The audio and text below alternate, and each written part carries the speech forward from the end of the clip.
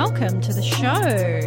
This is a new experience for us because we are recording an episode and we are also live on Instagram to a whole one person.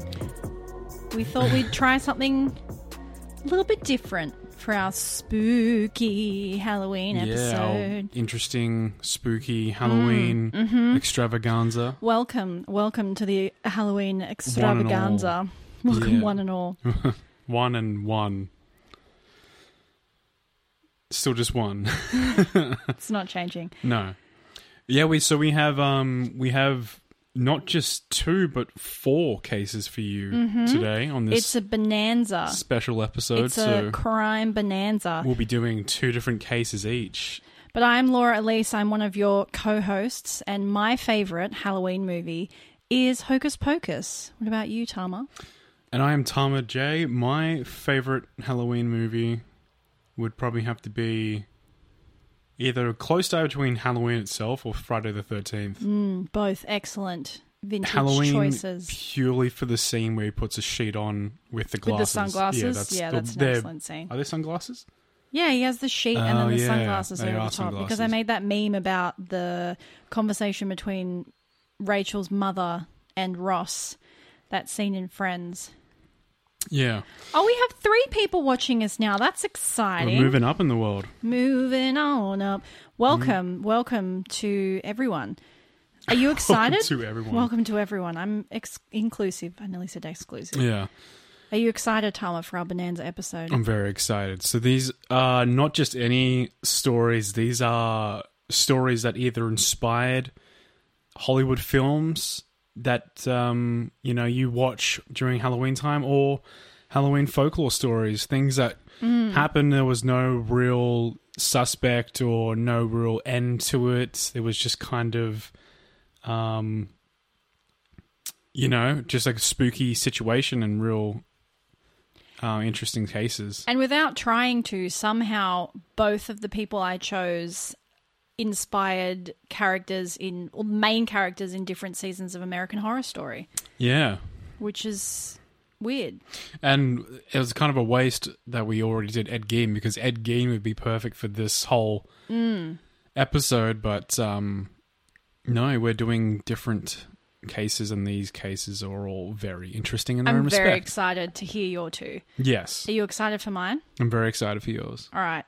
Well, shall we... Oh, the only housekeeping point we have is our merch is out. After weeks of talking about doing it, I actually did it, and it's available, and you can buy it, and the link will be in the show notes.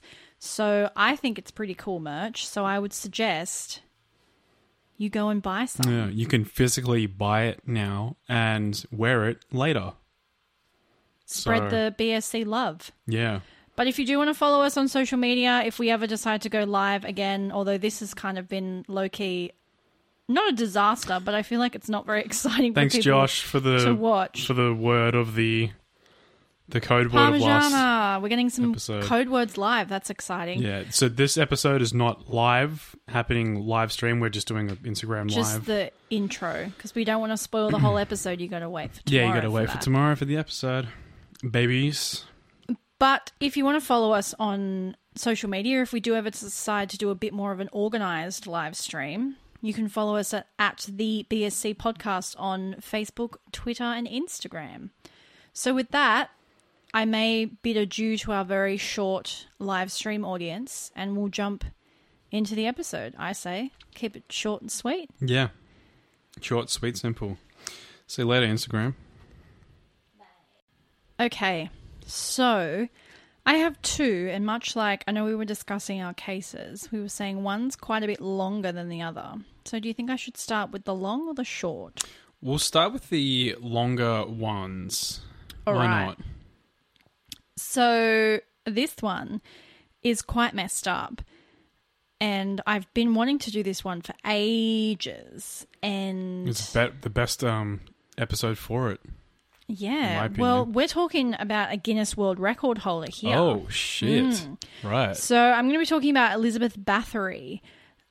So she, Countess Elizabeth Bathory, Ooh, aka the Countess. Blood Countess.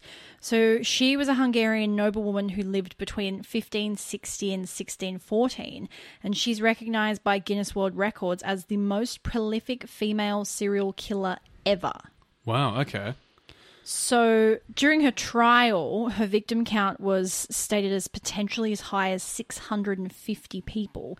However, this number has been disputed and her number of victims has never officially been confirmed. An agreed upon number is somewhere between 80 and 650. Jeez. So That's there's a bit of a obviously- jump. Jesus Christ. There's a big kind of discrepancy Also, in numbers. Interesting that Guinness World Records like, we need more world records. Search back the history books of 1500 and find the most kills ever. Well, I mean, she was pretty like badass bitch, but like not in the good way. Right. She was just bad and an ass and a bitch. Pardon me, I sneezed. So, a little backstory. Bathory was born into a wealthy family in Hungary to Baron George VI Bathory and Baroness Anna Bathory. Obviously, in 1560, medicine wasn't exactly advanced, and Bathory suffered from seizures quite a bit that was likely caused by what we now know as epilepsy, but back then was known as, quote, falling sickness. So historians have speculated that these health problems, as well as the many others she suffered, could have been potentially caused by the inbreeding in her wealthy family, because her parents were cousins. Yep, as they do. So treatment for falling sickness at the time included rubbing the blood of someone who didn't suffer the illness onto the lips of the person who did. Now, Okay. this is kind of an important thing to note because it's possible that this kind of subconscious link between the blood of others and your own health, some people have speculated that that possible connection at a very young age is linked to her actions later in life. Oh, yeah, for sure. It's also rumoured that her family was particularly cruel, forcing Bathory to watch brutal executions and punishments. An alleged account was a man who was charged with stealing was sewn into the body of a horse while Bathory stood watching and laughing. Oh, okay. Yeah, no, Yeah. that's a Yeah. that's a really rough childhood. So at age 10, she was betrothed to 15-year-old Hungarian Count Ferenc Nadasdy, and I'm so sorry. It's like judicial. I said it. Hey, But you can't, whatever that name is. Can't say that name. It's like I know how it sounds properly, but my mouth can't make the word It's sound. like tag for words. You Yeah. pass it on to a different one. So it's at this time Bathory moves out of her family home and into the estate of her soon-to-be husband and begins learning how to run the household as well as the people within the household. After 4 years, they're married in a ridiculously extravagant affair which runs over 3 days and had around 4,500 people in attendance. Oof. At the height of the celebrations, her husband gifts his newlywed with a castle. So due to the war, many of their first years of marriage were spent apart, with the Hungarian Empire's economy suffering immensely due to the long, drawn-out war with the Ottoman Empire. However, Bathory continues to be showered with gifts by her husbands, and their family's wealth grows and grows. When they do manage to spend time together, Bathory and her husband allegedly bonded over their sadistic nature and love of torture. They would often spend time together torturing teenage servant girls who worked for them, including rolling up pieces of paper soaked in oil, placing them between their toes and setting them on fire. Cute. Yeah, just Little- like just cute cute date romantic things, Yeah. It's a Friday night for Just us. list that number one of like hashtag cute free date ideas. Yeah. If Take you're ever your servant stuck, girls, roll up pieces of paper soaked in oil and set them on fire. yeah, and It's number one torture on the your list. servants to their limits.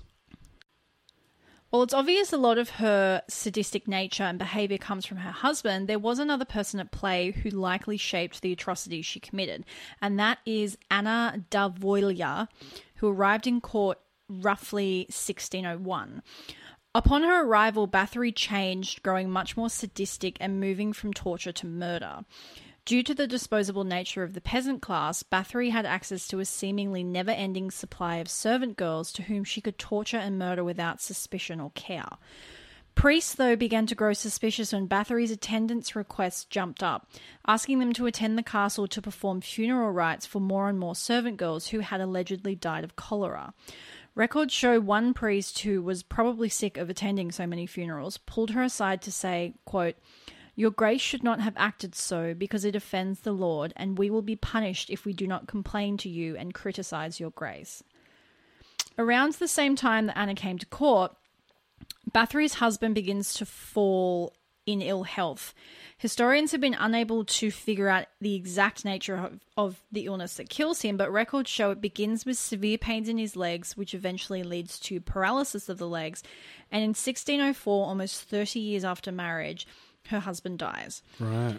It was this death, when Bathory was aged 44, that seemed to cause the second massive shift in her personality, and when her sadistic nature takes full control of her day-to-day life. However, it soon became obvious continually killing and torturing the castle staff themselves was an annoyance, as that meant having to train a replacement. So she instead began luring peasant girls from nearby villages to the castle, where after she was done torturing them, they would be thrown over the walls of the castle to then be mauled to death by wolves. Oh, God. It was said that she had several accomplices who would help lure the young women and also participate in the torture. However, it was Anna and a close friend of Bathory's called Dorka that were her closest accomplices.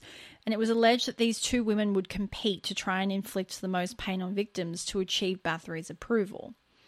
It was said the timeline of these torture sessions would usually go the same way. A young servant girl would be picked on for a small mistake, which could sometimes be as small as missing a stitch while sewing. Bathory would begin physically hitting and chastising the girl before a specific method of torture would be exacted depending on the mistake the girl had made. For example, a sewing mistake would warrant being stabbed repeatedly with long sewing needles. Girls would normally be forced to strip naked before the torture began. But it wasn't just physical torture Bathory loved. She also had developed a love and a talent for inflicting psychological torture on her victims as well.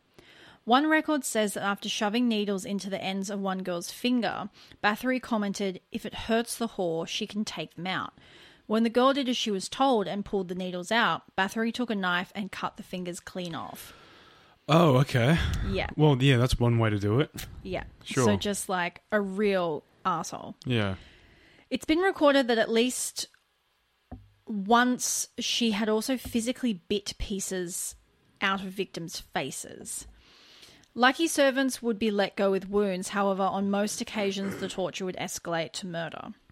Most of the time the girls would be dragged to the torture chambers beneath the main residence, where Bathory would stand by and watch while one of her lackeys did most of the dirty work, which included using pincers to rip off flesh, disemboweling, and forced cannibalism. Yeah, it's bad. Okay, that's very bad. So for years, she basically gets away with doing this with absolutely no consequences. However, by 1609, the rumour mill is growing louder and louder, with accounts of Bathory's torture. However, no one can do anything.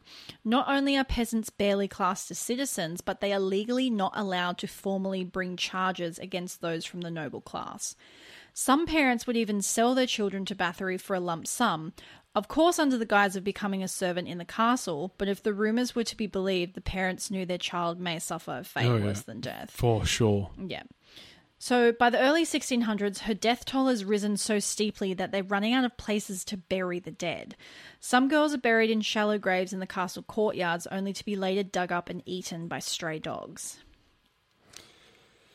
Man, this is just intense. Yeah. Like, this is something that just years and years of folklore stories must have been based off of, just the whole idea of just someone in power torturing and getting away with it for so long. And just haunted. no one being, like, they literally couldn't do anything even if they wanted to. The whole imagery of, like, haunted castles, like spirits roaming the castles and things like that. Like, oof.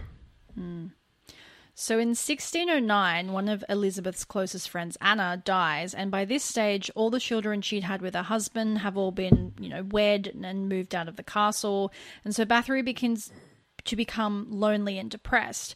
As well, despite their earlier financial ease, Bathory's debts are quickly rising. It's here one of her other close confidants, who was rumoured around the castle to be a witch, convinces Bathory that she may be able to turn the tide of her financial misfortunes if she turns her sights onto noble women rather than peasants. So this move ultimately ends up being her downfall. So, With this thought in mind, she opens up essentially her own stream of noble victims under the guise of a young girls' finishing school for noble women. To Bathory, it seems a perfect plan. A constant stream of young women whom she can torture and kill, as well as tuition fees for the fake finishing school, which will help put her back in good financial graces. However, unlike the peasant girls, the disappearance of young aristocratic women causes worry in the parents, and soon they come looking for their missing daughters. Bathory makes up bizarre excuse after bizarre excuse to explain their disappearances and deaths, including telling parents that children have gone crazy and gone on a mass murder-suicide mission, killing many of the girls at the school and then going on to kill themselves. Jeez. However, no one is convinced of these lies. And, of course, as I said before, the rumours of her torture were pretty rife among the castle, and so the noble women's disappearance is cause for alarm for many of the parents. Also having to now contend with powerful families as well, Bathory soon begins to unravel. Parents of the missing girls report to King Matthias II, and an official investigation is undertaken.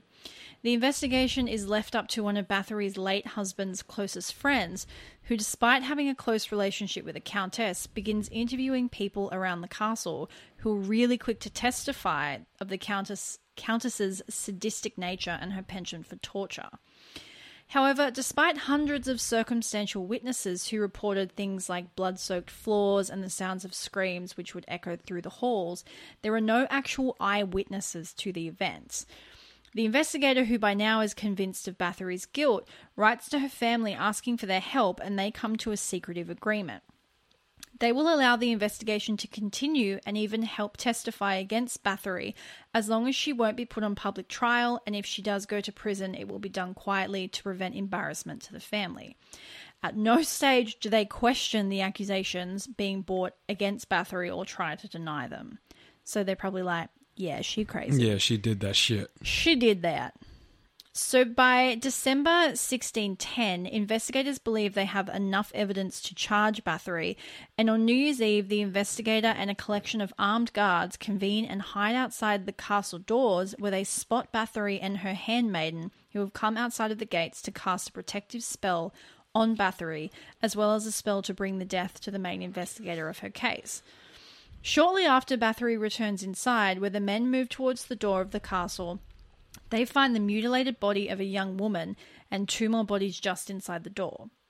They move inside, where screams lead them to one of Bathory's torture chambers, where they play witness to some of the unspeakable acts that would be committed in that room. The Countess is immediately arrested, and she turns on all her servants, blaming them for all the horrors that have been committed. Bathory is arrested and thrown into the prison of her own castle. Eventually, 306 people, including those who actively participated in the tortures themselves, testify in private against Bathory. Her accomplices see trial on January of 1611, with some of the victims who survived testifying against them, and 4 of her accomplices are found guilty, 3 are put to death, and 1 is sentenced to life in prison. Bathory herself was never officially put to trial. She was sentenced to a life of confinement, kept in one of the rooms where she enacted her torture for the rest of her life, only visited by priests. On October 21st, 1614, Bathory complains to guards of cold hands. She goes to sleep and never wakes up. Her body is placed in the Bathory crypt. However, much more recently in 1995, the crypt is open and Bathory's body is nowhere to be found, and the location of her skeleton remains a mystery to this day. Crazy. So the crypt's like still there. Yeah, well, it's the family crypt, but her body is body's been exhumed. It's just gone. It's gone. Wow. Yeah. That's crazy.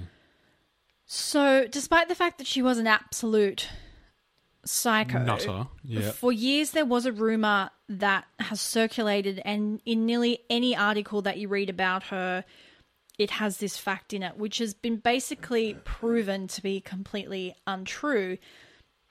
And that was that Bathory had an insane bloodlust, and combined with that and her fear of, aging and losing her beauty, it was said that she would drain the blood of the young virginal women she would kill and bathe in it to maintain her youth.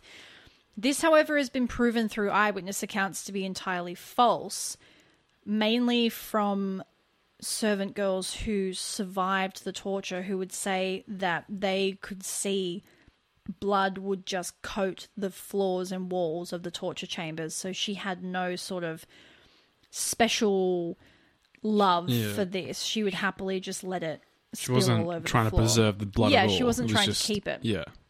However, as I said, this sort of false legacy somehow stuck. And it's like a folklore thing that any article about Elizabeth Bathory basically has this whole thing that she bathed in the blood of virgins. I mean, it's the most attractive and it's a great theory story to come from it. Like that's the one thing where if you were to take a ghost story out of it, it's like that's the whole aspect, the bathing in the blood to try and like, you know, reduce aging. Yeah, it's a great story as well. Yeah, for sure. So obviously she has inspired basically the whole evil queen trope, particularly that of Snow White, the evil queen from Snow White, where she wants to cut out the heart of Snow White to maintain her beauty. Interesting. So sort of that whole, the aging queen desperate to retain her power and beauty is basically inspired by Elizabeth Bathory, and then this kind of folklore that has followed her of that she would bathe in the blood of virgins. Very interesting. Yeah. Right. But another character that was strongly inspired was another Countess Elizabeth, and that was from American Horror Story Hotel. So that's Lady Gaga's character from that season, who plays the owner of this hotel, and she's a countess, and she's a vampire, and she drinks the blood of these young women to stay beautiful. Right. Interesting. Yeah. I remember. I haven't seen much of American Horror Story, but I remember when you were watching that season, that was the one that I sort of saw when you were watching it. Yeah. It's very, very hard to watch. Like very thrilling. Yeah, but it's kind of crazy that her victim count is like, people are like, it's somewhere between 80 and 650. Well, it's a hard thing. I'm surprised they even have that much detail at all, if it's something from the 1600s. You know what I mean? I think because there were so many people that testified and so many eyewitness accounts. There would be no way to tell the amount of bodies back then. Like, it's just not and a especially thing. because they wouldn't have been, you know, like officially recorded or anything. No, well, they would dumped bodies over to wolves to feed. They would have just, they would have disposed of bodies several different ways. You know, it's a crazy. Wow. Very interesting. And that is Countess Elizabeth Bathory, aka the Blood Countess. The spooky Blood Countess. Just during that story, we've been joined by our middle child, Toffee. Yeah, she's developed enjoyment. She likes to just come and sit on the couch with us while we record, which is quite sweet because, to be honest, the kitten takes up a lot of our attention, and Pi is very vocal, so he gets a lot of attention just through that, and she's kind of like the quiet middle child, so it's nice that she gets a little bit of love. The sweet little baby. Well, I will jump in. I will jump into my story. So this one, you know it. You know, I'm really excited. There's no way you don't know it. It's inspired a movie. It's inspired many stories. I mean, it's one of those stories that got out and just created a plethora of different folklore and campfire stories. Another one that American Horror Story has also covered. The Amityville Horror. Oh, sorry, I was thinking about your other one you're doing. No. Well, they actually did the other one, did they? The Axeman. Yeah. Yeah, they did. Well, that's my other one, but yes, yeah. Well, they know from the title. True. That is very true. Well, no. So my first one will be the Amityville Horror, which just inspired so many different stories. Kind of like the whole Ed Gein thing with the Norman Bates. Yeah, just, offshoots into lots of different things. Well, yeah, that's kind of like with Elizabeth Bathory. Like, it wasn't a case of being like, oh, she inspired that character from that movie. It's kind of like she inspired a whole kind of genre of characters, which is that, you know, evil queen trope. Even like the real life things that the family claims that happens in the Amityville Horror in the house. What they claim to have happened is much more terrifying than the happenings of the movie. like when you put it into context of like this could have actually happened. What would you call like a TV show about Elizabeth Bathory? Just like The Real Housewives of Hungary? Like that. Yeah, I guess. The Real Housewives of Murder Hungary, Castle. yeah. Hungary, yeah. I'm sure Hungary's made a lot of different strides since then. They've really transformed their castle game, you know. I don't know. I can't. If we have a crowd in Hungary who listen to the podcast, let us know how your country's doing. We really appreciate that. And with that... so just jumping into the Amityville Horror. In the early morning hours of November 13, 1974, in this Amityville house in Long Island, New York, became more than just a regular suburban home.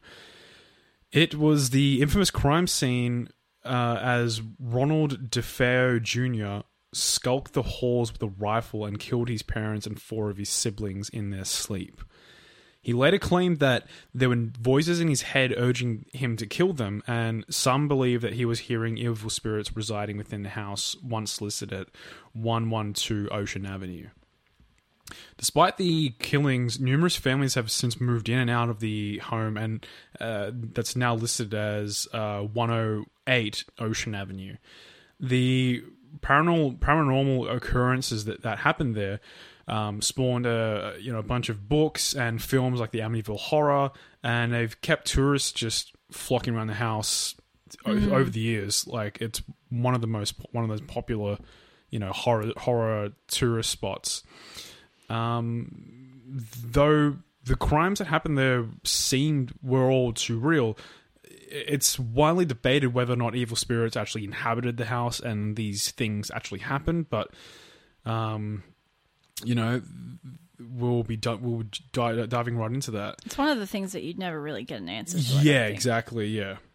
And I encourage you to look up the images as well that are related to the Amityville house because it's just intense.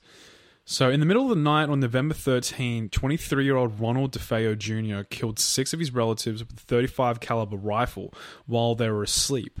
Parents Louise and Ronald DeFeo Sr., siblings 18-year-old Dawn, 13-year-old Allison, 12-year-old Mark, and 9-year-old John Matthew.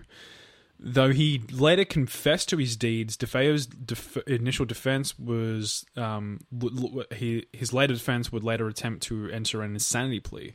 DeFeo claimed he was guided by malevolent voices in his head and he couldn't control his behavior. It was then when the murders themselves spawned the notion that 112 Ocean Avenue itself was haunted, and that the DeFeo family was victims of the happenings of the house. However, one look at DeFeo Jr.'s life will give you a bit more of an insight to what actually transpired. So, DeFeo's abusive father, his passive mother, and his troubled childhood led to a long history of substance abuse as an adult. He not only lashed out at his father, but once even threatened him with a gun. His parents hoped letting him live at home and living at home with his family would giving him money here and there that he would eventually get a job and learn to stand on his own 2 feet, but even that proved a bit too difficult for him. And on the day of question, DeFeo Jr. left his job and went to a bar. He kept calling his home to no answer and complained to the patrons about it, and eventually left only to return at 6:30 a.m. when he yelled, quote, "You got to help me, I think my mother and father are shot." Authorities found all 6 family members dead in their beds, shot with a rifle around 3:15 a.m. and positioned on their stomachs. There was no sign of a struggle, nor were they drugged. No local reports of gunshots were logged, with only DeFeo's dog barking away. DeFeo Jr. was changed his alibi several times, from claiming he was at the bar during the time of the murders to mob hitman Luis Fellini killing his family while forcing DeFeo Jr. to watch. He eventually confessed that he gunned down his own family, and he stood trial on October 14, 1975. The attorney William Weber tried to enter an insanity plea. The prosecution argued that DeFeo Jr. was a mere drug addict who was well aware of what he was doing that night, and he was convicted of 6 counts of second-degree murder and sentenced to 6 concurrent sentences of 25 years to life. It wasn't until after the Lutz family moved into the house in December of 1975, the same year that he was convicted, that the alleged haunting of the Amityville house set in.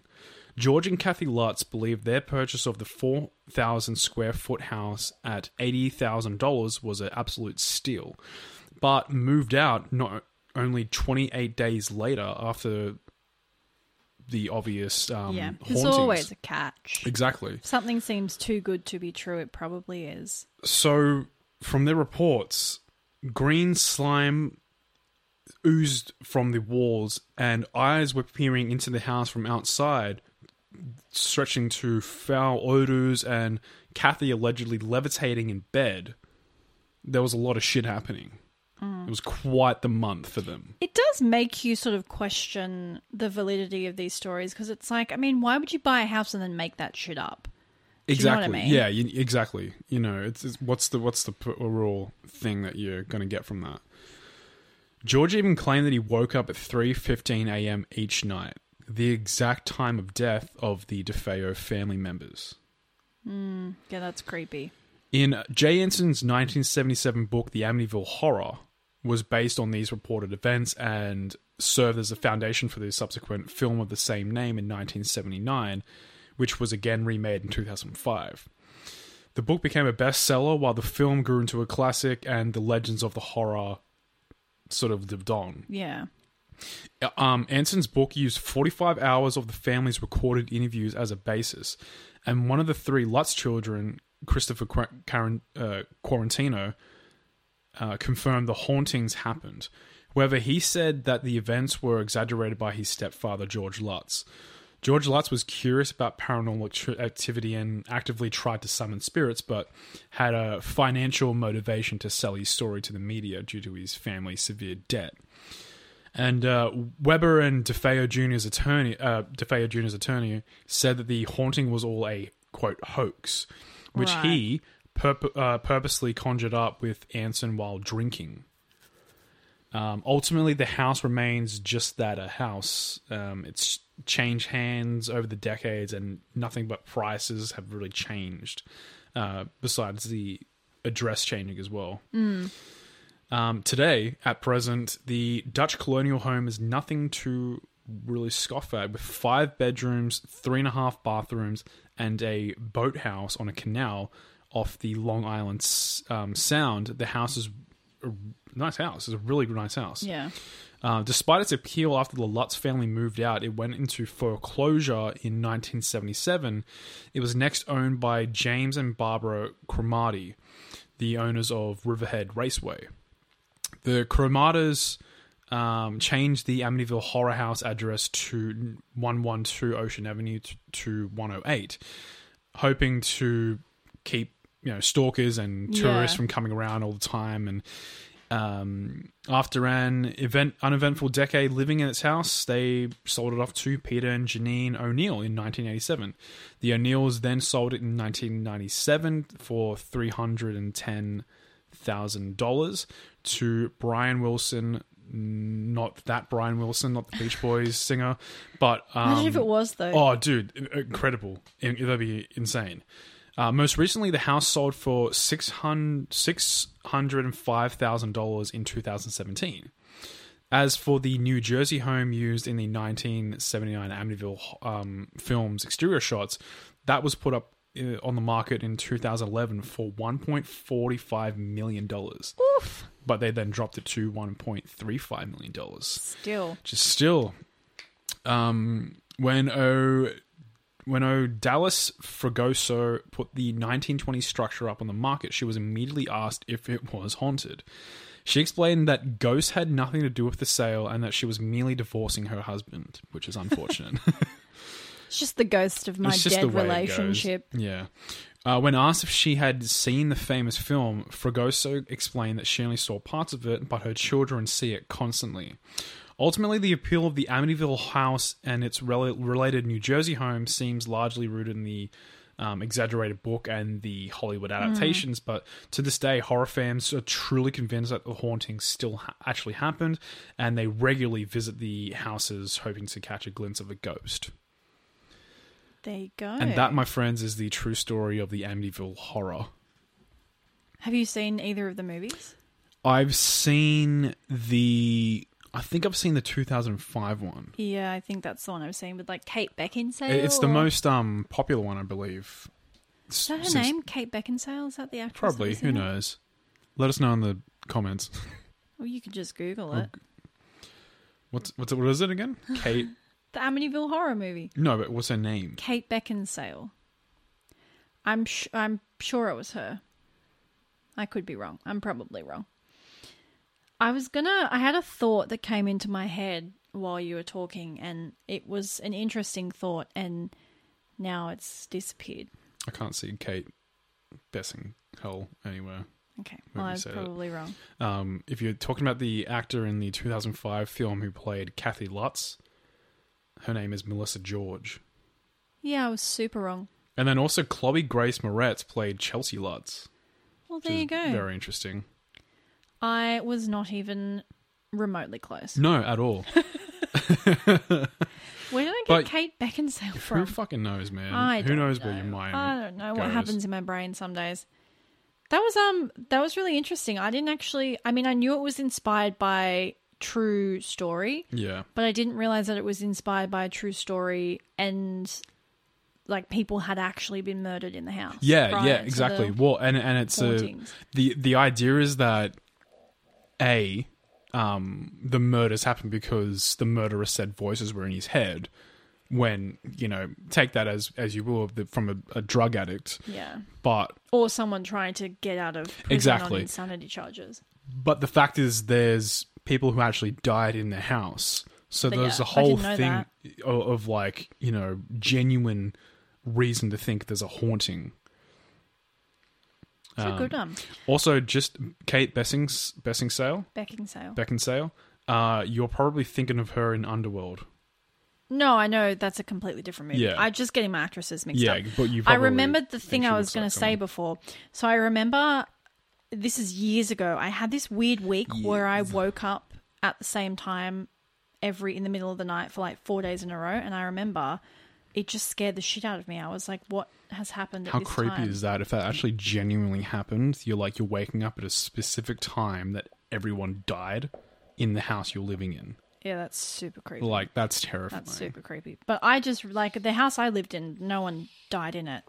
Not that you know of, yeah. But, yeah, I remember there was, 1 week where I woke up, because I remember it happened, I woke up in the middle of the night one night, and I looked at my phone to be like, oh, it's 2:20 or something. And then it happened the next day, and I looked up, and I was like, oh, it's 2:20. And I didn't really... and then it happened the third day in a row, and I was like, this is weird. Yeah, I mean, for that guy, I'd imagine maybe, if you're to take what he says as true and actually factual, I'm sure it's a matter of, oh my god, someone was murdered around this time, and then your body eventually just gets accustomed to waking up at that time, and then it's every single... It's your body has a clock, essentially. Yeah, that's true. Yeah. It's very true. No, I really liked that one. Good job. Yeah, it seems like Toffee really liked that one as well because she's now purring. She is so cute. She's a very sweet girl. I posted a photo of her on our Twitter if you would like to look at it. Yep. Her sleeping next to Tama while he records. She's a big softie. A little bit of a softie. So, second story. How are we doing for time? We going good? We killing it? We're killing it, mate. Yeah, keep going. We're good. Sweet. So... this one is one that I feel like everyone knows because it's a very infamous story, partly in its own right and partly because, again, American Horror Story made a very famous character out of this person. So just a quick footnote before I get into it. As I was writing my notes, most of the articles simply referred to her victims as, quote, slaves. And I felt super uncomfortable using that terminology. So I'll be using the word slave and slavery to explain some of the broader context of this person's upbringing. And then if I use direct quotes from eyewitnesses, and then I'm just going to refer to them as victims, because at the end of the day, that's what they were. Exactly. They were victims of something that was horrible. I was just writing my notes and like every fourth word was slave, and I was like, this makes me feel super, I don't know. Well, the idea is that they were more than they just... were more than just that. There was more to the identity than just the fact that they were slaves. But obviously in, you know, the 1800s in the south of America, the States, it was slavery. Bit of a hairy time. Yeah. So this is another very well-known depraved female torturer and serial killer. And we're jumping forward a few thousand years this time, and then we're going for a little swim across the pond to New Orleans. Ooh. So I'm talking about Madame Delphine Lalaurie.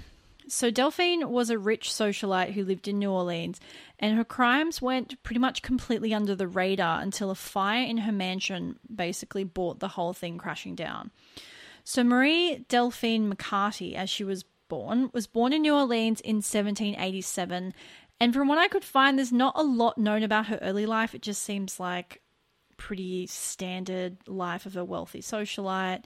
She was married a couple of times. What is worth noting is that at the time she was born, there was a lot of change happening within the landscape of the wealthy and slavery. So I guess the balance between the wealthy and the owned. Mm-hmm.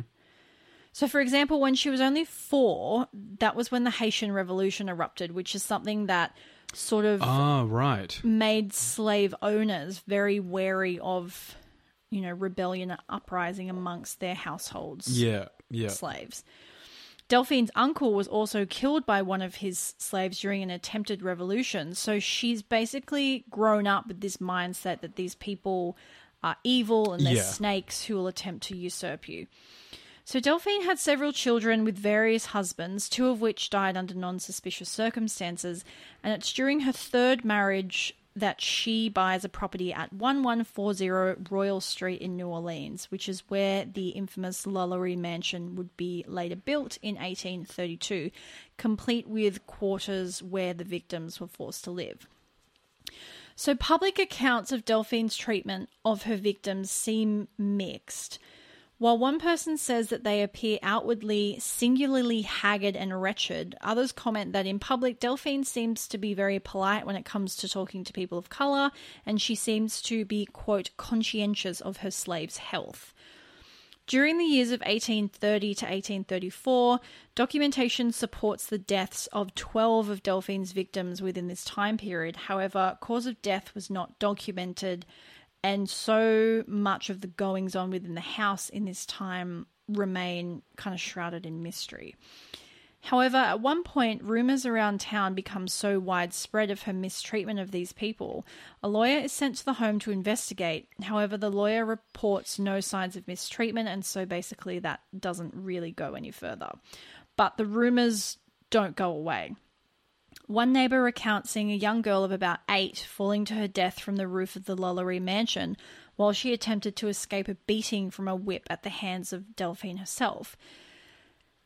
Another witness further elaborated and supported this account, saying that the young girl had been brushing Delphine's hair, and upon hitting a knot in her hair, Delphine had turned on her, whipping her and chasing her around the home, eventually chasing her up the spiral staircase to the roof where she falls to her death.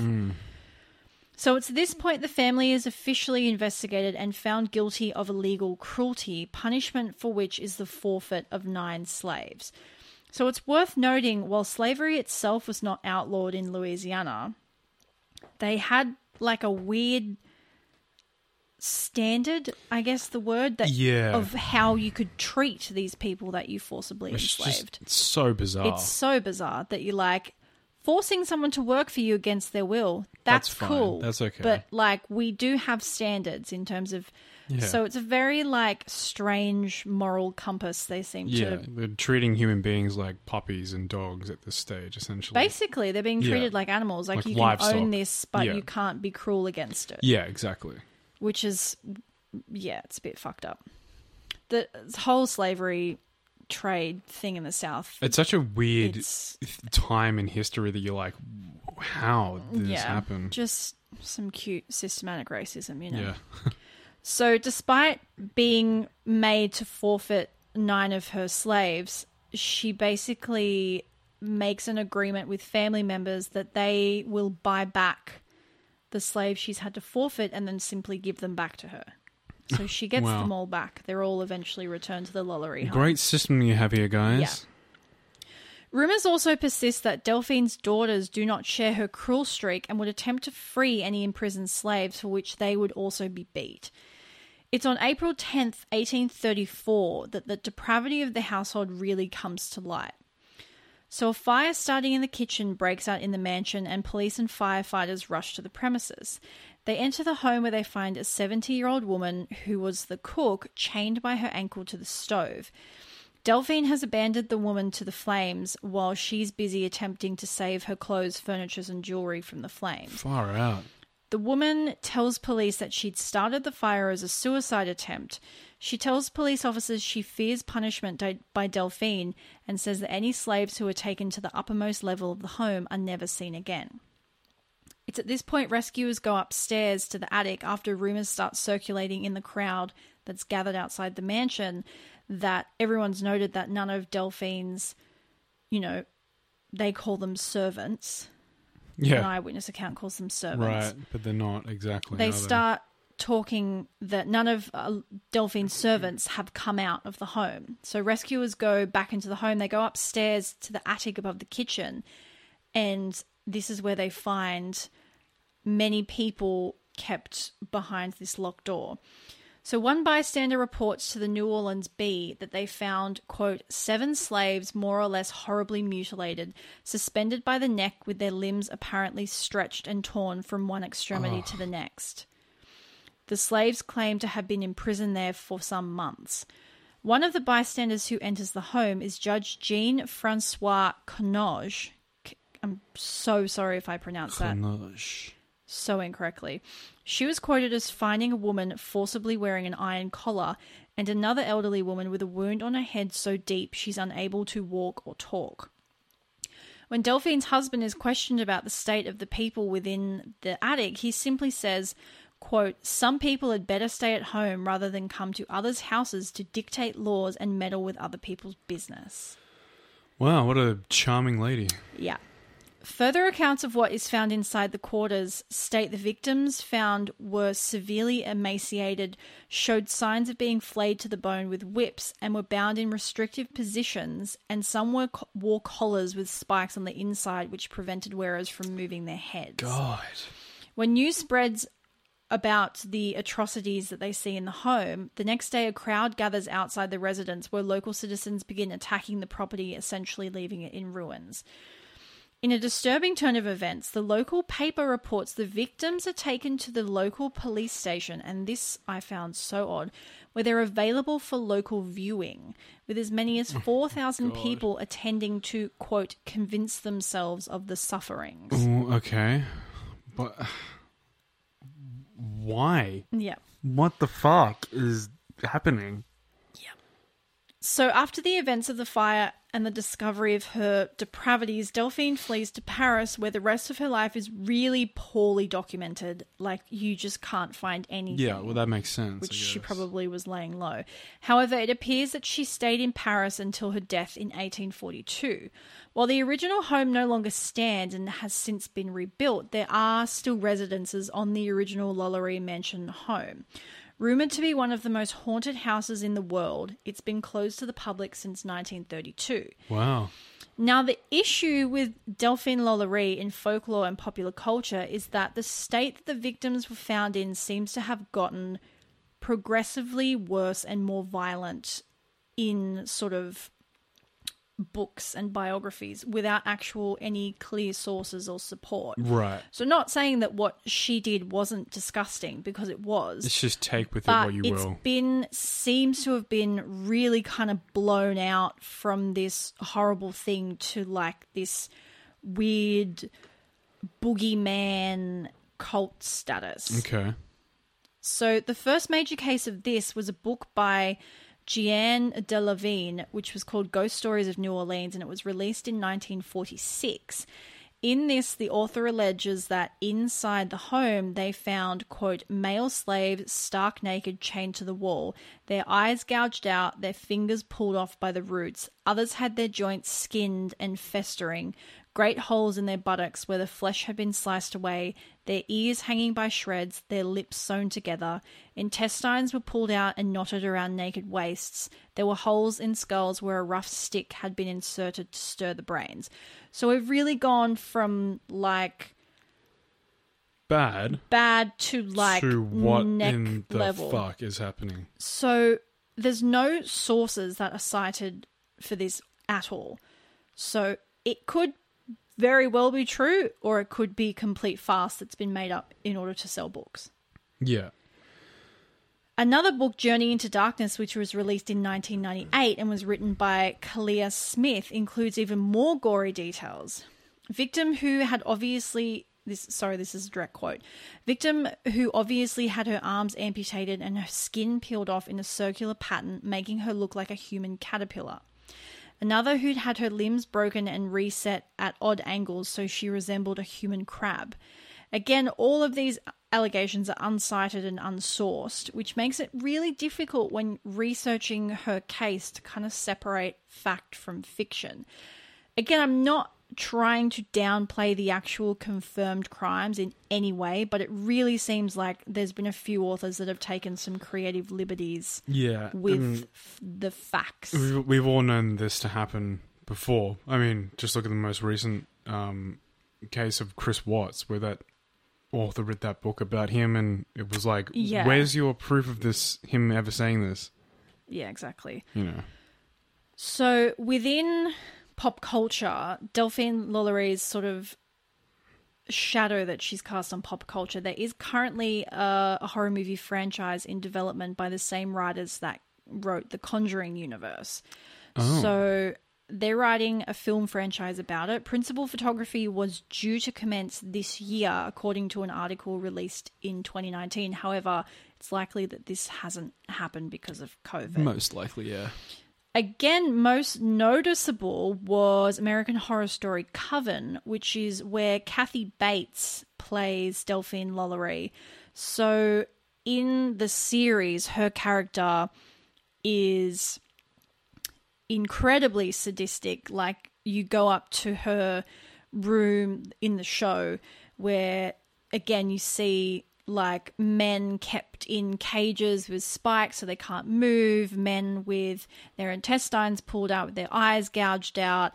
And in the television series, one of Delphine's daughters falls in love with one of the victims, and then the victim has a like an ox's head sewn onto his own.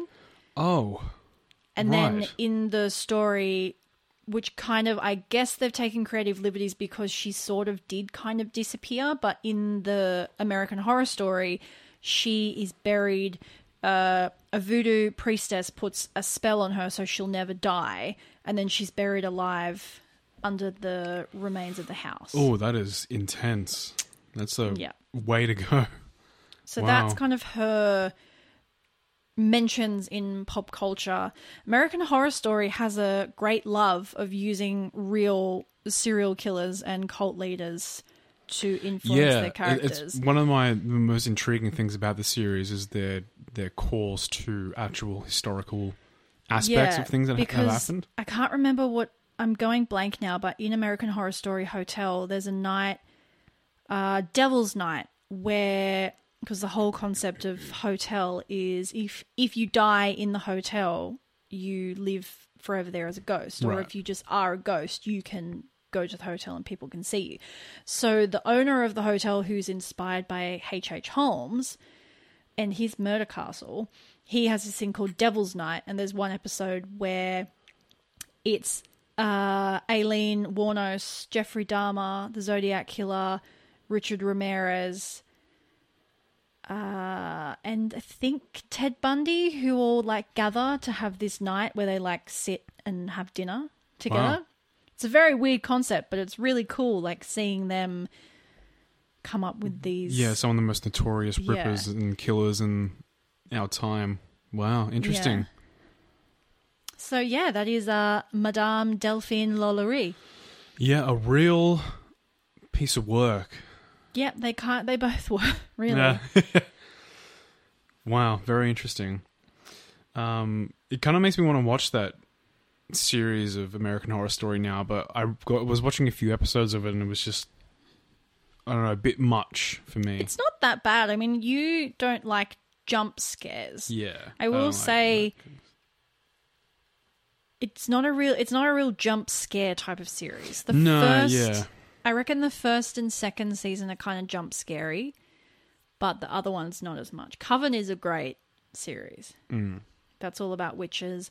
That's the one with Lalaurie, and it also includes voodoo magic in it, which is very cool. Well, speaking of American Horror Story, you were saying my next case inspired... He is in Coven. Something... Yeah, he's in Coven, right. His story is in Coven. And if you don't know what I'm talking about, I am talking about the Axemen of New Orleans. It's also going off of the New Orleans story that you told. So we're staying in New Orleans, this one. In American Horror Story, he comes back once a year. His ghost comes back once a year and can haunt New Orleans. Interesting, right. Well, that's the kind of thought off of this whole case that happened in the early 1900s, is that his ghost lives on, and he like, that's like a genuine folklore thing, is that he lives on in New Orleans. So here's the thing. Over 100 years ago, 101 to be exact, in 1919, March 19, funny enough, New Orleans was a different place. Yeah. It changed forever. All of the dance clubs and bars in New Orleans during this time were filled to capacity and had bands playing jazz at parties and hundreds of houses across town. The city, which was known as, obviously, the birthplace of jazz, didn't play music out of love, but instead played it out of fear. 3 days prior, on March 16, one of the local newspapers in New Orleans published a letter by a serial killer known only as the Axeman. He'd already killed before, and he threatened to do it again on March 19 at 12:15 a.m. if he discovered any household not playing jazz music at the time. When it comes to unsolved cases, Zodiac, Alphabet Killer, Jack the Ripper, this is one of those cases that's sort of up there with them, but not as well known. You know what I mean? It's one of those cases where... It's a very bizarre one. It's a very bizarre case. It kind of disappears. Exactly. And it's not as well known as all these other cases, even like the Golden State Killer. However, those living in New Orleans will surely know of the story. His attacks led 6 people dead and another 6 seriously, severely injured. Like Jack the Ripper, he wasn't afraid to taunt police over time, and over a period of around 18 months from May 1918 to October 1919, he had the Big Easy wrapped up in a state of fear. To this day, the murderer's identity is not known, and his crime spree seems to have mysteriously stopped as mysteriously as it started. On the night of May 22nd, 1918, Italian grocery store Joseph Maggio and his wife Catherine were discovered lying in their bed in a pool of blood. Joseph's brother, who lived next door, were the ones who found the body, and Joseph and Catherine had their throats cut with a razor blade whilst they slept. Their heads had been bashed in with an axe. Catherine's throat was so deeply cut that it was almost severed from her shoulders. The killer had entered the property by chiseling a lower wooden panel out of the back door. After the killing had happened, the axe was left in the bathroom and the razor dispensed of in the neighbor's garden. No valuable items or money was taken, eliminating burglary as a motive, and there were a few arrests that subsequently happened, including one of the other Maggio brothers. However, all of them were released due to lack of evidence. The only single clue that could be found was a cryptic message written in the chalk on the pavement a short distance from the murder scene. The message read, "Mrs. Maggio will sit up tonight just like Mrs. Tony." Police think that the message referred to a Mrs. Tony Sciambra, who was one of a number of grocers of Italian descent killed and attacked during the period of 1911 to 1912. The majority of those victims had fallen foul of an axe-wielding man who had entered their properties at night by knocking out a panel on the back door, in a similar fashion. If these early attacks were indeed connected, the Axemen had been using this whole method or this signature, as John Douglas recalls it as, for quite a while. A month after the Maggios were killed, the Axemen struck again. On June 27th, baker John Zanca went to make a delivery to a grocery store owned by Louise Bessumer. Realizing something was not quite right, Zanca went to the door at the rear of the store where he knew Bessumer and his supposed wife, Harriet, were residing. Zanca discovered the Bessumers covered in blood but still alive. The Bessumers had been hacked out by a man wielding an axe, who again knocked out the panel on their back door and entered their bedroom whilst they were sleeping. The axe again, which actually belonged to Lewis, was found in the bathroom with no valuables taken of the property. Suspects were rounded up again, similar fashion, including an employee of Louis, but all were released due to lack of evidence. In a bizarre set of events that followed the attack, it was discovered that Harriet was not Louis's wife, but his mistress. Oh, yeah, saucy. naughty boy. The media had a field day, and a frenzy followed just after the whole Can I thing. just say, what a terrible way for your affair to come out. Oh yeah, nearly dying from a fucking axe-wielding murderer. Like, And you get outed as a cheater. yeah, crazy. Not a great day for you. 2 months later, Harriet unfortunately died due to complications resulting from the injuries she sustained in the attack. However, before she passed away, she pointed the finger of guilt towards Louis, claiming that he was also a German spy. Investigators found this hard to believe that this was the case, since Louis had suffered a fractured skull, something that he would have had to done to himself if he was guilty of attacking Harriet. Yeah. So, nice try, but no.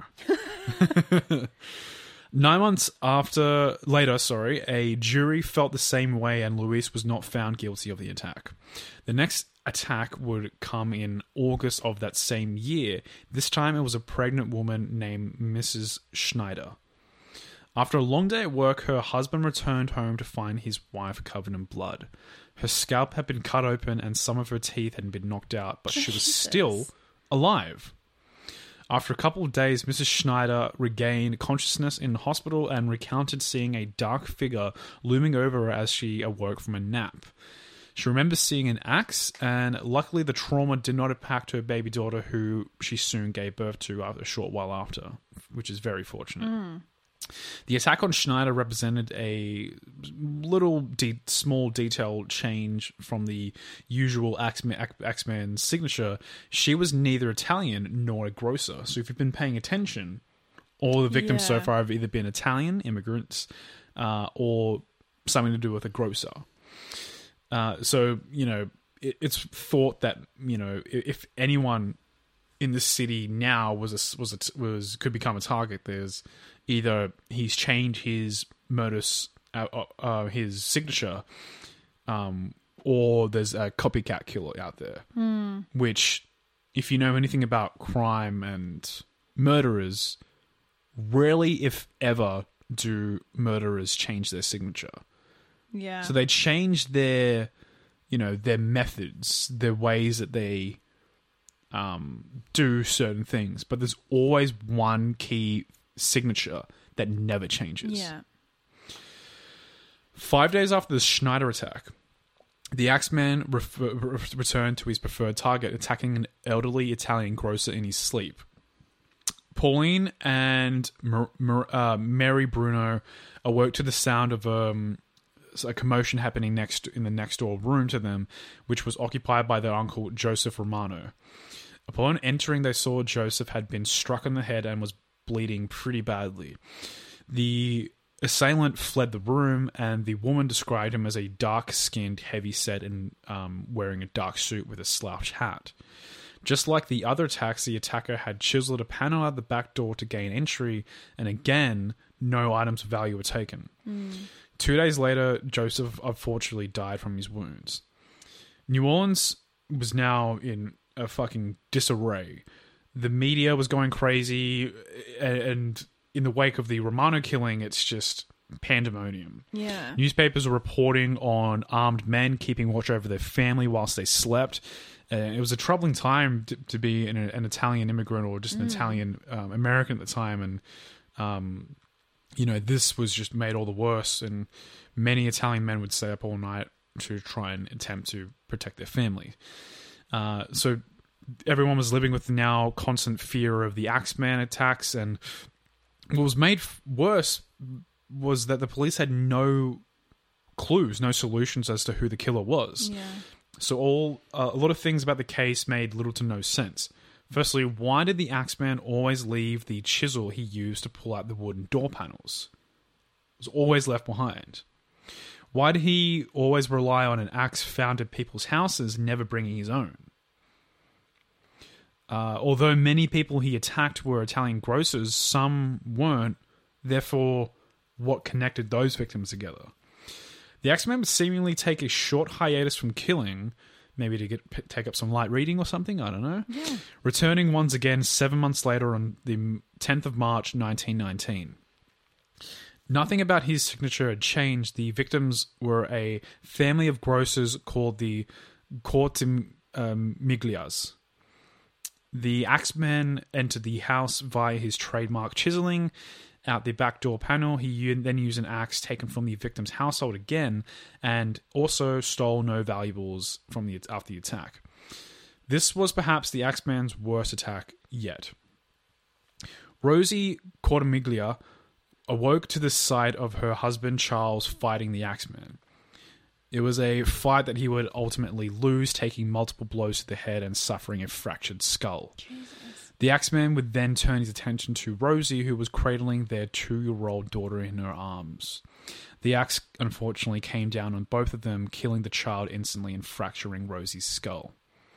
After he heard the screams coming from the Cortimiglia's household, fellow grocer Rolando Giordano rushed to his neighbor's property and alerted the authorities. Doing a really good job with all these Italian names. Thank you. I'm just going to say that. I'm trying to flex my Italian pronunciations.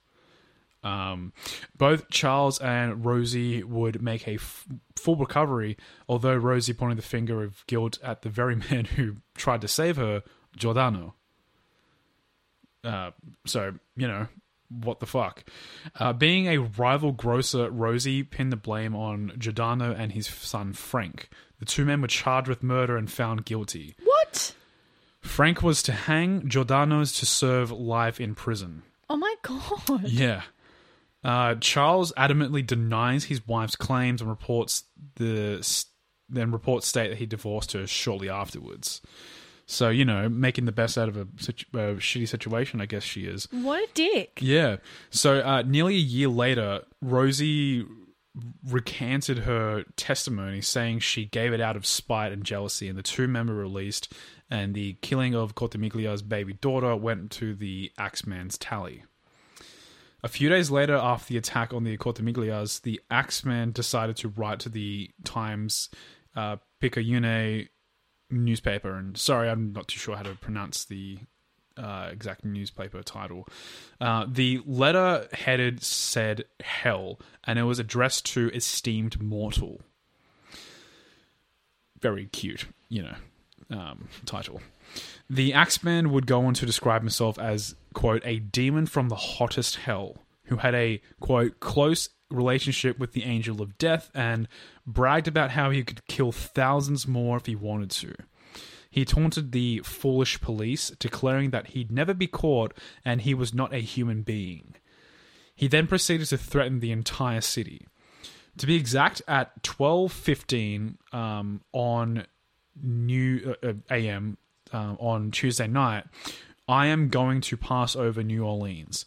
In my infinite mercy, I am going to make a little proposition to you people. Here it is. I am very fond of jazz music, and I swear by all the devils in the nether regions that every person shall be spared in whose home a jazz band is in full swing at the time I have just mentioned. If everyone has a jazz band going, well, then so much the better for you people.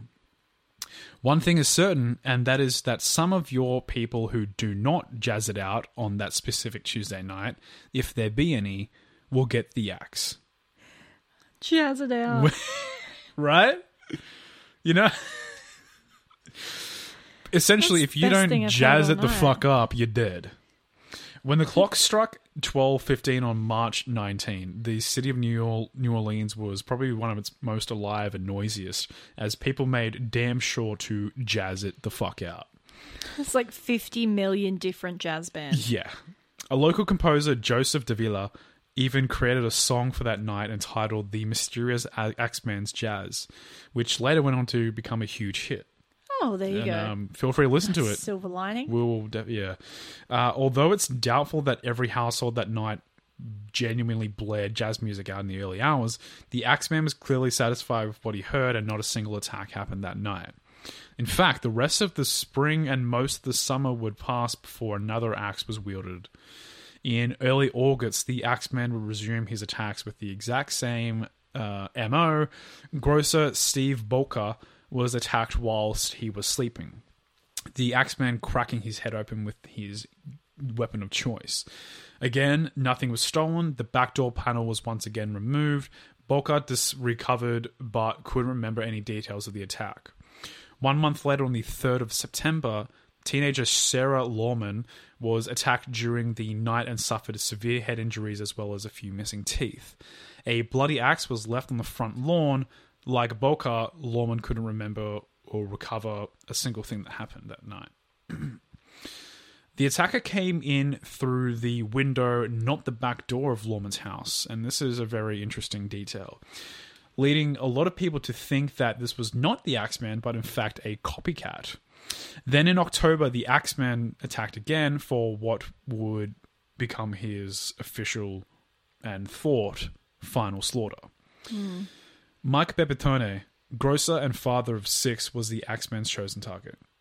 Mike's wife awoke to the sounds of a struggle coming from the next door room where her husband resided. Blood was splattered across the majority of the room, and Mike lay in a pool of his own blood. He would shortly die soon after from the injuries sustained to his head. Mrs. Bebetone claimed to see 2 men fleeing the scene. Apart from the additional person, everything else about the event made sense to point it towards the Axeman attacks. And just like that, it was it. The Axeman was never seen or heard of again, and much like the spirit he claimed to be, he simply vanished into thin air. The true identity of the killer would remain one of the crime's greatest unsolved mysteries. Here's where we get into the theories. Ooh. The suspects. Okay. Now, this first theory is simply called the Black Hand. So since the majority of the Axeman's attacks were on Italian-American grocers, it's led some to believe that they were all victims of an early form of mafia called the Black Hand. Black Hand crime was a name given to an extortion method used in Italian neighborhoods at this time. Therefore, the murders could potentially be linked to unpaid extortion debts. Okay. However, the Axeman frequently left suspects alive, which many mafia experts believe would not have been the case if they had been true Black Hand attacks. In a similar vein, many Sicilian immigrants to America at the time had a deep distrust of the authorities, which led them to take disputes in their own hands and settle them the old-fashioned way, otherwise known as the vendetta. The vendetta could well have been the reason behind a number of the attacks. The second theory is Joseph Mumphrey. Mumphrey is the only legitimate suspect to have ever been linked to the real identity of the Axeman. Jeffrey led a blackmailing gang in New Orleans and targeted specifically Italian Americans. In December Okay. 1920, a year after the Axeman had struck his last victim, Mike Pepitone, Mumphrey himself was shot dead by the window of Pepitone in Los Angeles. So it would explain why The they widow of stopped. Pepitone, sorry. Mrs. Pepitone claimed Mumphrey was the Axeman and remembered seeing him run from the bedroom the night her husband was killed. Mumphrey served time in prison, and the dates apparently coincided between 1912 and 1918 when the Axeman attacks stopped. They resumed the same time Mumphrey was a free man. He left New Orleans after the killing of Mike Pepitone, again explaining why the Axeman seemingly disappeared after 1919, also being that he died. Yeah. However, recent research into the period has failed to find any evidence of a man named Joseph Mumphrey being attacked or killed in New Orleans, leading some to believe that this was pure urban legend. Okay. So, The third theory is that of the copycat killers, which we kind of go into a bit in the actual story. The Axeman had the very distinct signature. Not all of the killings seem to follow this signature to a T, leading some to believe the Axeman was, in fact, several people who may or may not have been working together to terrorize New Orleans. Yeah. So it could have just been a very big coincidence that people were dying in a similar fashion. And then the fourth theory, of course, is that of the ungodly demon. His ability to appear in people's houses in the middle of the night and vanish just as easily had some believing that the Axeman was indeed what he claimed to be in his letters, the worst spirit that ever existed, either in fact or realm of fancy. So if you're a believer of those things, could have very well been that. Yeah, I like the last one the best. Yeah, but as you can probably tell, that whole story, and I'm sure if you live in New Orleans or you are in America and you've been to New Orleans, you've probably heard of the stories surrounding the Axeman murders. It's just such an interesting case because, much like the Zodiac or any other unsolved case, it's just what happened. Yeah, well, it makes you wonder, and it's kind of like the Black Dahlia, where there's just no real physical evidence to back it up. There's so theories. It will probably remain unsolved forever. Yeah, there's theories that seem to make sense. Like the Black Dahlia. Yeah, and you go, oh, that would make sense, but nothing that really links nothing them to together. support it. Yeah, There's also in the early 1910s to 1920s, it's just not a very good time for forensic evidence, and it's so a true. difficult time to really piece things together. Well, there you have it. That's my story of the Axeman wielding murderer in New Orleans. Yeah, we had 2 New Orleans ones. That was good. We did indeed.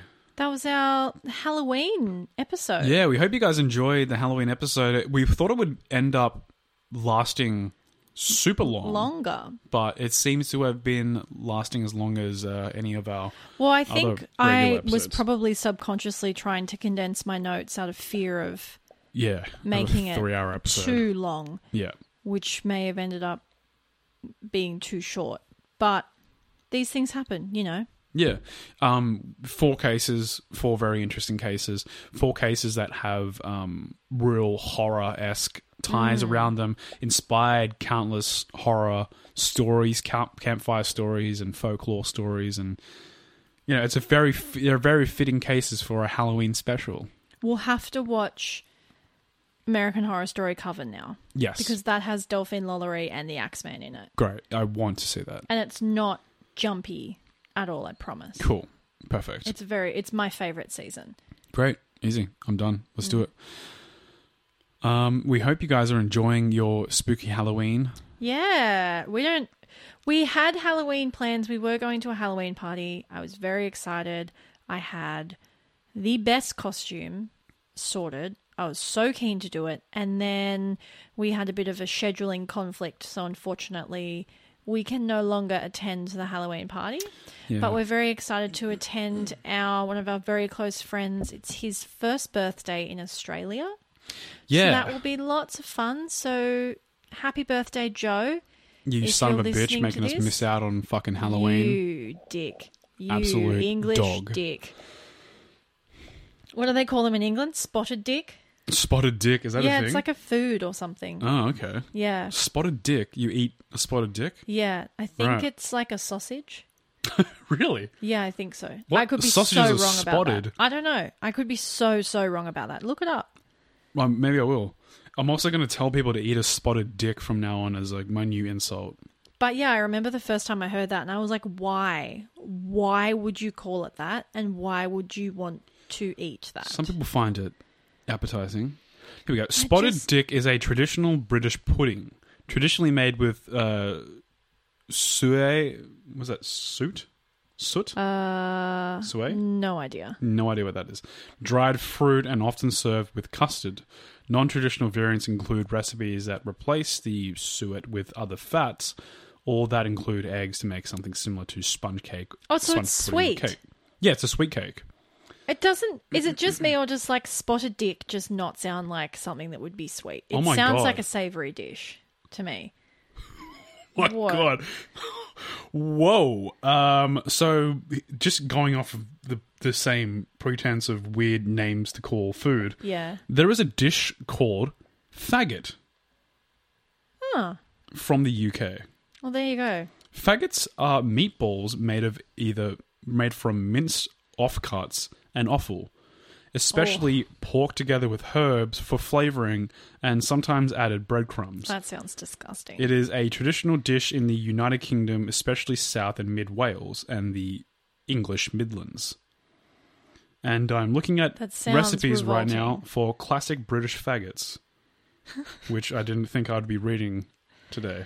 Oh dear. Isn't it so weird how like language has evolved to something that like used to be called a dish is now a derogatory word for a gay Yeah. man? So strange. It's bizarre to me to be looking at a recipe for faggots with Is it onion spelled gravy. the same? Yeah, exactly the same. That's so strange. Language is bizarre. Like it really is. That's like if you found a fucking pie dish that was just simply called nipple fart. You're like, what? I'm going to make one. I'm going to invent that. Come Wow. try my dish, nipple fart. UK has some very interesting foods. Yeah, look, I don't want to know what spotted dick you've been eating. Me? No, the Oh, UK right, people. UK people. Yeah, I don't want to know the origins of Who the spotted calls dick. food spotted dick? I think it's like spotted Richard. Like Dick as in Richard. But why not call it spotted Richard or spotty Richard? That sounds kind of cute. Something I would consider eating. Yeah, but also like a dish named after what is also called for a bundle of sticks. You know what I mean? It doesn't sound very appetizing. Yeah. Anything that ends with "ot," it just doesn't sound that tasty to me. I can't think of anything else that ends with "ot" now. Like I don't know if any food dishes. There probably Donut? are. Donut. Do close. not eat this. It's probably disgusting. I don't know. Well, thank you for joining us on our Halloween episode. I'd say, are we going to do like our normal shit talking outro? Or are we just gonna... absolutely. Oh, yeah, we got okay. time. We All can right. do it. Easy. Let's do it. What do you want to talk about? Let's talk about how We've already talked Halloween. about spotted dicks. Yeah, and not the good kind. What? Yeah, I Is heard there it. any kind of good kind? Anyway, we're not going Depends. to touch on that. Yeah. If Let's your talk about dick how. is spotted, go see a doctor. Yeah, please go see a doctor. That's not a good thing. We can talk about how shite Halloween actually is in Australia was and how it's not fair. going to just Oh, really? go into that actually. So 'cause- my disappointment with Australian Halloween first stemmed when I watched, like I said at the beginning of this episode, my favourite Halloween movie is Hocus Pocus. It first stemmed when I watched Hocus Pocus for the first time and I was like, man, that looks like so much fun. Like you go out with a bunch of other kids, you dress up, you walk around to people's houses and you get free lollies. And then my mum was like, it's not really a thing in Australia. And I forced her to let me do it. And the house we lived in at the time was like on kind of a super dangerous road. So it was just like me and one of my friends, and mum came along like trying to navigate this road with cars going past at like 80 kilometers an hour, and it was like me dressed in a sheet as a ghost. Yeah. Like, I wanted Halloween to be a thing so badly when I was 7, my 7th birthday. I had a birthday party. It was costume, and the theme was spooky. And we had it in the basement because we had a basement in that house we lived in at the time. And I had like Halloween decorations and like fake spider webs, and I went as a skeleton. My dad wore a scream mask. And it was great. But Nice. That's how bad I wanted Halloween to be a thing. I was like, you know what?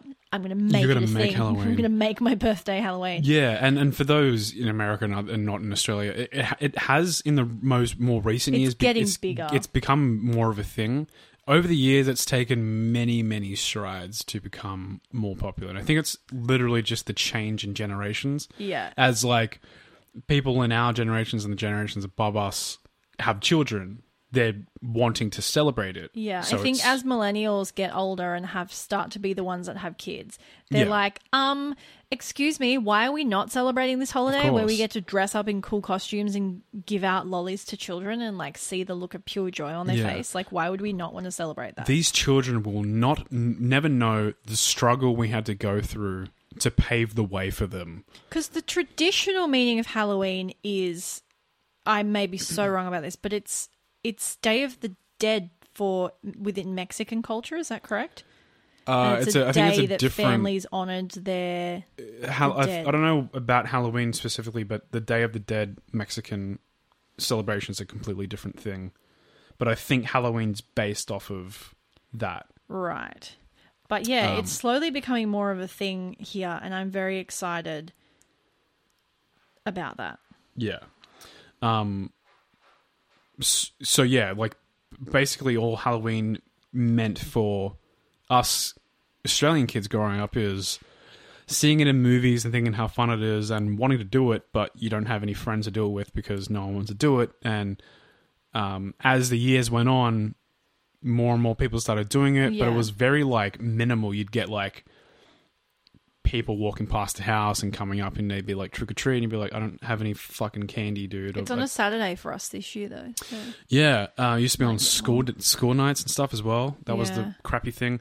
All it meant for me growing up was I had to clean egg off my balcony Oh, that's not cool. because every year people would just egg our house. Yeah. A quick history lesson for everyone. Go for it. So, the tradition of Halloween originated with the ancient Celtic festival of Samhain, when people would light bonfires and wear costumes to ward off ghosts. In the 8th century, Pope Gregory III designated November 1st as a time to honour All Saints. Soon, All Saints' Day incorporated some of the traditions of Samhain. The evening before was known as All Hallows' Eve and later Halloween. So Interesting. there you go. It's like a Celtic pagan Yeah. thing. Yeah, the Day of the Dead is a different thing. It's basically celebrating those who have passed, I believe, and then the idea is like the painted skulls and everything. Very interesting holiday. Halloween, yeah, I can't believe it's actually happening. I can't believe it's fucking November. You can see the changes over the years in the way Halloween decorations are stored in supermarkets. Yeah. Like over the years, it's like little tiny booth for like. And now it's like a big thing. If As soon even as that. it hits like October, it's like a whole freaking it's- aisle yeah. dedicated to Halloween decorations. Webs and shit everywhere. But we did and- a big Halloween party last year. It was lots of fun. Yeah, it was great. It was amazing. I wish You we could dressed do up it again. as Sexy Bob the Builder. Oh yeah, I did And do that. I dressed up as Guy Fieri, which really just sums up our relationship right there. I think in our past relationships, the Bob the Builder one was the first one I genuinely gave effort Tried. into. Yeah. Over our relationship, I've seen you dressed up as Jack Skellington, Yeah. Morticia, Guy Velma. Fieri, and Velma. From Scooby Doo. Yeah, Velma was a good one. It just really sums us up as and I've been Jack Sparrow, myself, and Bob the Builder. Sexy Bob the Builder. Yeah, look, it's going to take a couple more years for me to forgive your weak-ass costume to my birthday party. Not this year, but last year. That was pathetic. Was that the 80s or 90s one? Yeah, it was the 90s one. You put on a cool jacket and you were like, yeah, call it a day. And I was like... To be fair, I did... There was an attempt to get a costume, but it didn't work out. Much like the first Halloween party we ever celebrated together where you dressed up as... I think that was the Jack Britney Skeleton. Spears. That was the other one. That you see me dressed up as. Did try to dress up as Jason Voorhees one time, but we couldn't find the hockey mask. Yeah. Yeah. I remember that. Yeah. So it wasn't really my fault, but... Your Jack Sparrow was not bad, though. No, we made do with what we had. We were very poor uni students, so... And Tama didn't know because, odd fact about me, I am very allergic to face paint. But I was very committed to being Jack Skellington, so covered not only my whole face but my neck in face paint to do the face. And Tama was wondering why all night I was trying not to touch my face and I wasn't like smiling or didn't seem happy. I was like, it's because my skin is melting off. If you look at any of the photos, she's just fucking bug-eyeing the camera. Yeah, just no smiles whatsoever. And then I had like a red rash on my face for the next week. Yeah, that was bad. It was a great costume, though. I would say it was worth it. Yeah, a good way to find out you're allergic to face paint. I knew I was allergic to face paint. I was just committed. Right. Fair enough. I've known I was allergic to face paint since I was a kid. I was never allowed to go to face painting booths because I'd get allergic reaction. Yeah, interesting. It was really upsetting. I'd have to be like the kid. You get the kids who would get like the full tiger face, and I'd be only allowed to get like a tiny little flower on my cheek because that was the only thing my face could handle. Fun facts about me. Can I do a quick plug? Sure. For my band Juno that we've talked about. Oh, your new single, a couple times. Yeah. So, incidentally, the day before Halloween this year, our new single comes out. How spooky. Sorry, I just bumped the microphone. Our new single comes out the Friday for us, October 30. It's a single called Tell You. Spooky, spooky. And it's not a very spooky song at all, but still kind of spooky that it came out the day before Halloween. Anyway, that comes out October 30th. That's going to be on Spotify and iTunes and all that lovely stuff. So... please feel free to check it out because we're really happy with the song. And we'll share links across all the BSC stuff as well because we love to support all our side hustles. Yeah, all of our many side hustles that we partake in. It's really fun because the same day we release a song, we are playing a show for the first time in many months. Yes. So, live music. What is that? It's not the same as what it was, but I feel like that's still a ways off. You know, it's still like max capacity, certain amount, and people have to sit down and they can't stand up, and it's a bit odd, and I don't know how it's going to feel doing it, but it's something, you know, at the least, but it's not the same. You know, it'll be fun. We're going to enjoy it. We're going to have a good time, but it's not the same thing. Yeah, for sure. At all. You know, you need people standing up and dancing and whatnot. It's just... it's not the vibe. At all. It's not a vibe. But I'm grateful that, you know, music's happening again. And it seems like we're really on the cusp of transforming or, you know, making our way back to normality in Australia. I hope so. Quite the opposite in America, apparently. Yeah, it's... just crazy. Yeah, like, I don't even know what the fuck is happening there anymore. It's a bit nuts. I do feel very lucky that we're like on this little like protected island. Yeah, exactly. You know, we rag on politicians because we can, because they're somewhat... we have the civil liberties to do that. Yeah, whoop. They're somewhat inadequate at their job, but at least we have other people in the country who are fighting hard to try and solve this issue. Yeah, the American election is super close, I'm pretty sure. Is it really? I think so. I mean, it was super close last time, and... No, like close, it's happening soon. Like, I think it's... right. November, I think. I'm not sure. But yeah, good luck. I don't know who you support if you're listening to this show. We would be, if we could vote, we'd be voting for Biden. You know? Yeah. Hashtag just democratic things. Yeah. I mean, it's one of those things where you look at it and you go, man, this is just a real shit show of a decision. Yeah. You know. Anyway, we won't get into that. Yeah. We won't drag politics into Exactly. it. You don't come here for that shit. You come here to talk about Axe-wielding Yeah. psychopaths. Can we talk about the intestines being wrapped around the victims of the New Orleans lady? Yeah, well, that was one of the ones where it was potentially farce, but I have this, I don't know why, because the likelihood of this ever happening to me is slim to none. I have this huge fear of being disemboweled. It just sounds so awful. terrible. Yeah. Like, because you would stay alive for a while. Yeah, and you have to see your body being Your pulled out of you. intestines not inside you. Yeah. Something that is most definitely supposed to remain in you, yeah. not in you anymore. Yeah. It's not a vibe. I don't. I think it's the fact that you never get to see it. It's just, it's there, but you don't see it. You know it's there. But once it's pulled out of you, it's like, that shouldn't be there. Yeah. That should not be there at all. That was like when I was 6 and I broke my arm really bad. So I've only ever broken one thing in my life, but when I do something in my typical type A personality, when I do something, I do it properly. So I broke my arm in 3 different places at the same time, and then the bone snapped downwards in like a V shape. And then it looked like I had a banana in my arm.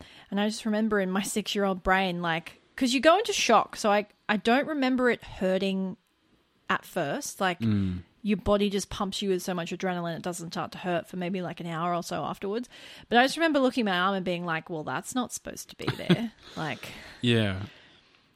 When I broke my arm, I also don't remember it hurting. I remember the initial pain of breaking it. That hurt. But then afterwards, it's like, again... your body goes into shock so quickly. I remember crying, but like I was also 6 years old, and when you're very young, you kind of cry for the attention of your parents. I don't Like, think I cried. I think I genuinely had a panic attack over how fucked up my arm looked, though. Yeah, for sure. I would panic as well looking at that. I was telling you about my dad had a very serious injury when he was younger. This is before the age of So when putting. you ran into the door. This is before the age of putting markers on glass doors to show that they're glass doors. So my dad was running around with one of his friends inside and wanted to run outside to the back porch area it gives and me didn't Ugh. realize the glass door was closed and ended up running through the glass door. Nope. And Nope. fell over. Nope. The glass shattered everywhere. Nope. Looked down at Nope. his leg and Nope. the almost the entirety no, of his stop it. shin No. area Stop it. was torn open. Yuck. One of the funniest things, I can't recall exactly what he I'm like said. you know when you get like nerve, I'm like salivating because I'm nervous. I don't like One of the listening to this. I can't remember verbatim what he said. My dad would be able to tell you better, but like the doctor, like the ambulance arrived and they're like trying to calm him down. Dad's like crying or whatever. He goes, I think he said something like, "Oh, that doesn't look too good, does it?" It's like, No you shit, fucking Sherlock. think my Thank leg you. looks like a lasagna? Yeah, that was like, I do remember when I broke my arm because this is worst fucking nightmare for a parent. I was being babysat by my friend's parents, Ooh. by the neighbors, and I fucking mangled my arm. you don't want that. I remember the dad was trying to tell me that it wasn't broken, it was just dislocated. And I was like, it's in the middle of my forearm. Like, what? It's one bone. Like, Yeah. what exactly do you think is dislocated From in which there? joint is it dislocated? The one in the middle of your fucking arm, Yeah, is it? like it's one solid bone. Yeah. What are you trying to? I mean, I'm 6. I'm not stupid. Thank you, doctor, who's actually a mechanic. Yeah, he was an English teacher at a Catholic school. I'm pretty sure, if I remember of correctly. course, Lovely people. But yeah, English- I don't know English if he teachers. genuinely thought it was, or if he was just trying to like make me feel better. Probably. But I just remember looking and being like, I'd probably say the same thing to a kid freaking the fuck out. I'd be like, don't worry, it's just you put a band-aid on it, you'll be fine. just pop it back into place. Yeah, here we go. Let's do it now. Oh no! Stop! No, stop it now. Spooky Halloween. Past injuries. Yeah. Well, I think we should probably wrap this up because it's very late for us. And Tama has to go to work tomorrow. I do. don't. Laura, you have a job. I have a job. You have a job now. Next Monday, I Finally. start. I'm so excited to have a purpose again. Yeah. Back to a schedule. Hashtag too real. Yeah, it was Too real. weird. This whole situation, it's just been crazy. This whole COVID year is so it's just strange. been It's going to insane. be, I always think how weird COVID is going to be to look back on in like 10 years. Yeah. Be like, remember how weird that was? Or we could, in 10 years, it could still be around and the world could be fucked. Who knows? Well, the thought is that it's going to become the new flu, and that you like basically seasonal flu. like which Like you get it and just like hope you don't die. well, if that's the case, it's killing fewer people than the regular flu does. So then, is it a matter of like, does it happen as well as the flu, or does it overtake the flu? Well, like, from my understanding, is the difference between COVID and the regular flu is yes, the percentage of the mortality rate with COVID is lower, but it infects more but people. it's way more contagious from my understanding. So therefore, overall, it ends up killing a much larger portion of people because you're spreading it around much more easily Yeah. rather than flu, which is crazy because it's like, how then do you ever get rid of that? Yeah, I Does don't it, think. like, I think until I reckon it's going to be until we have a vaccine. Yeah, true. It'll Very be true. kicking around. Which vaccines take a long time. To do them properly, yeah. Yeah. That's like when they were talking about like having a vaccine in like 2 months' time. I was like, I'm not Like, fucking fuck. taking that shit. Like you do know the first smallpox vaccine, they rolled it out way too quickly and like people got real sick. Like I will happily take one in like 2 years' time, but no, I'm not fucking putting something that's not been road tested properly. No, It's just thank such a you. shit thing. Like, I can't believe it's happened. It's just like so out of crazy. nowhere. It's a whole life. world changed in less than 12 months. Yeah, it's like It's so bizarre. I'm trying to find things to, There's nothing Akin to it to. compare it to. There's nothing. a global thing aside from like the world wars. The closest thing for us would probably be 9/11, maybe because it changed so much of how security and airport Yeah, that is very security- true. Yeah. But even that's not really comparable because it didn't. Yeah, it's the closest thing I can think of in terms of No, a I huge agree. kind of like Yeah. world shift. it changed in the way the we way behave. airports operate, or it Yeah. changed everything about security. It changed things with how people perceived, countries. Essentially, Yeah. it's crazy that like this, something like that, and the same thing. I think that's a very good example because it's the same things happen now. Like this whole epidemic has happened, and it's changed how people perceive China.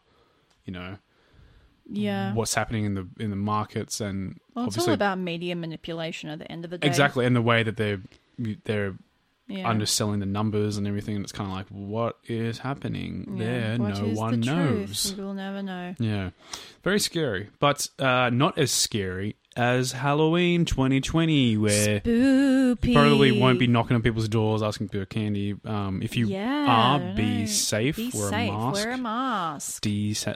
No, not desensitize. Sanitize. Sanitize everything.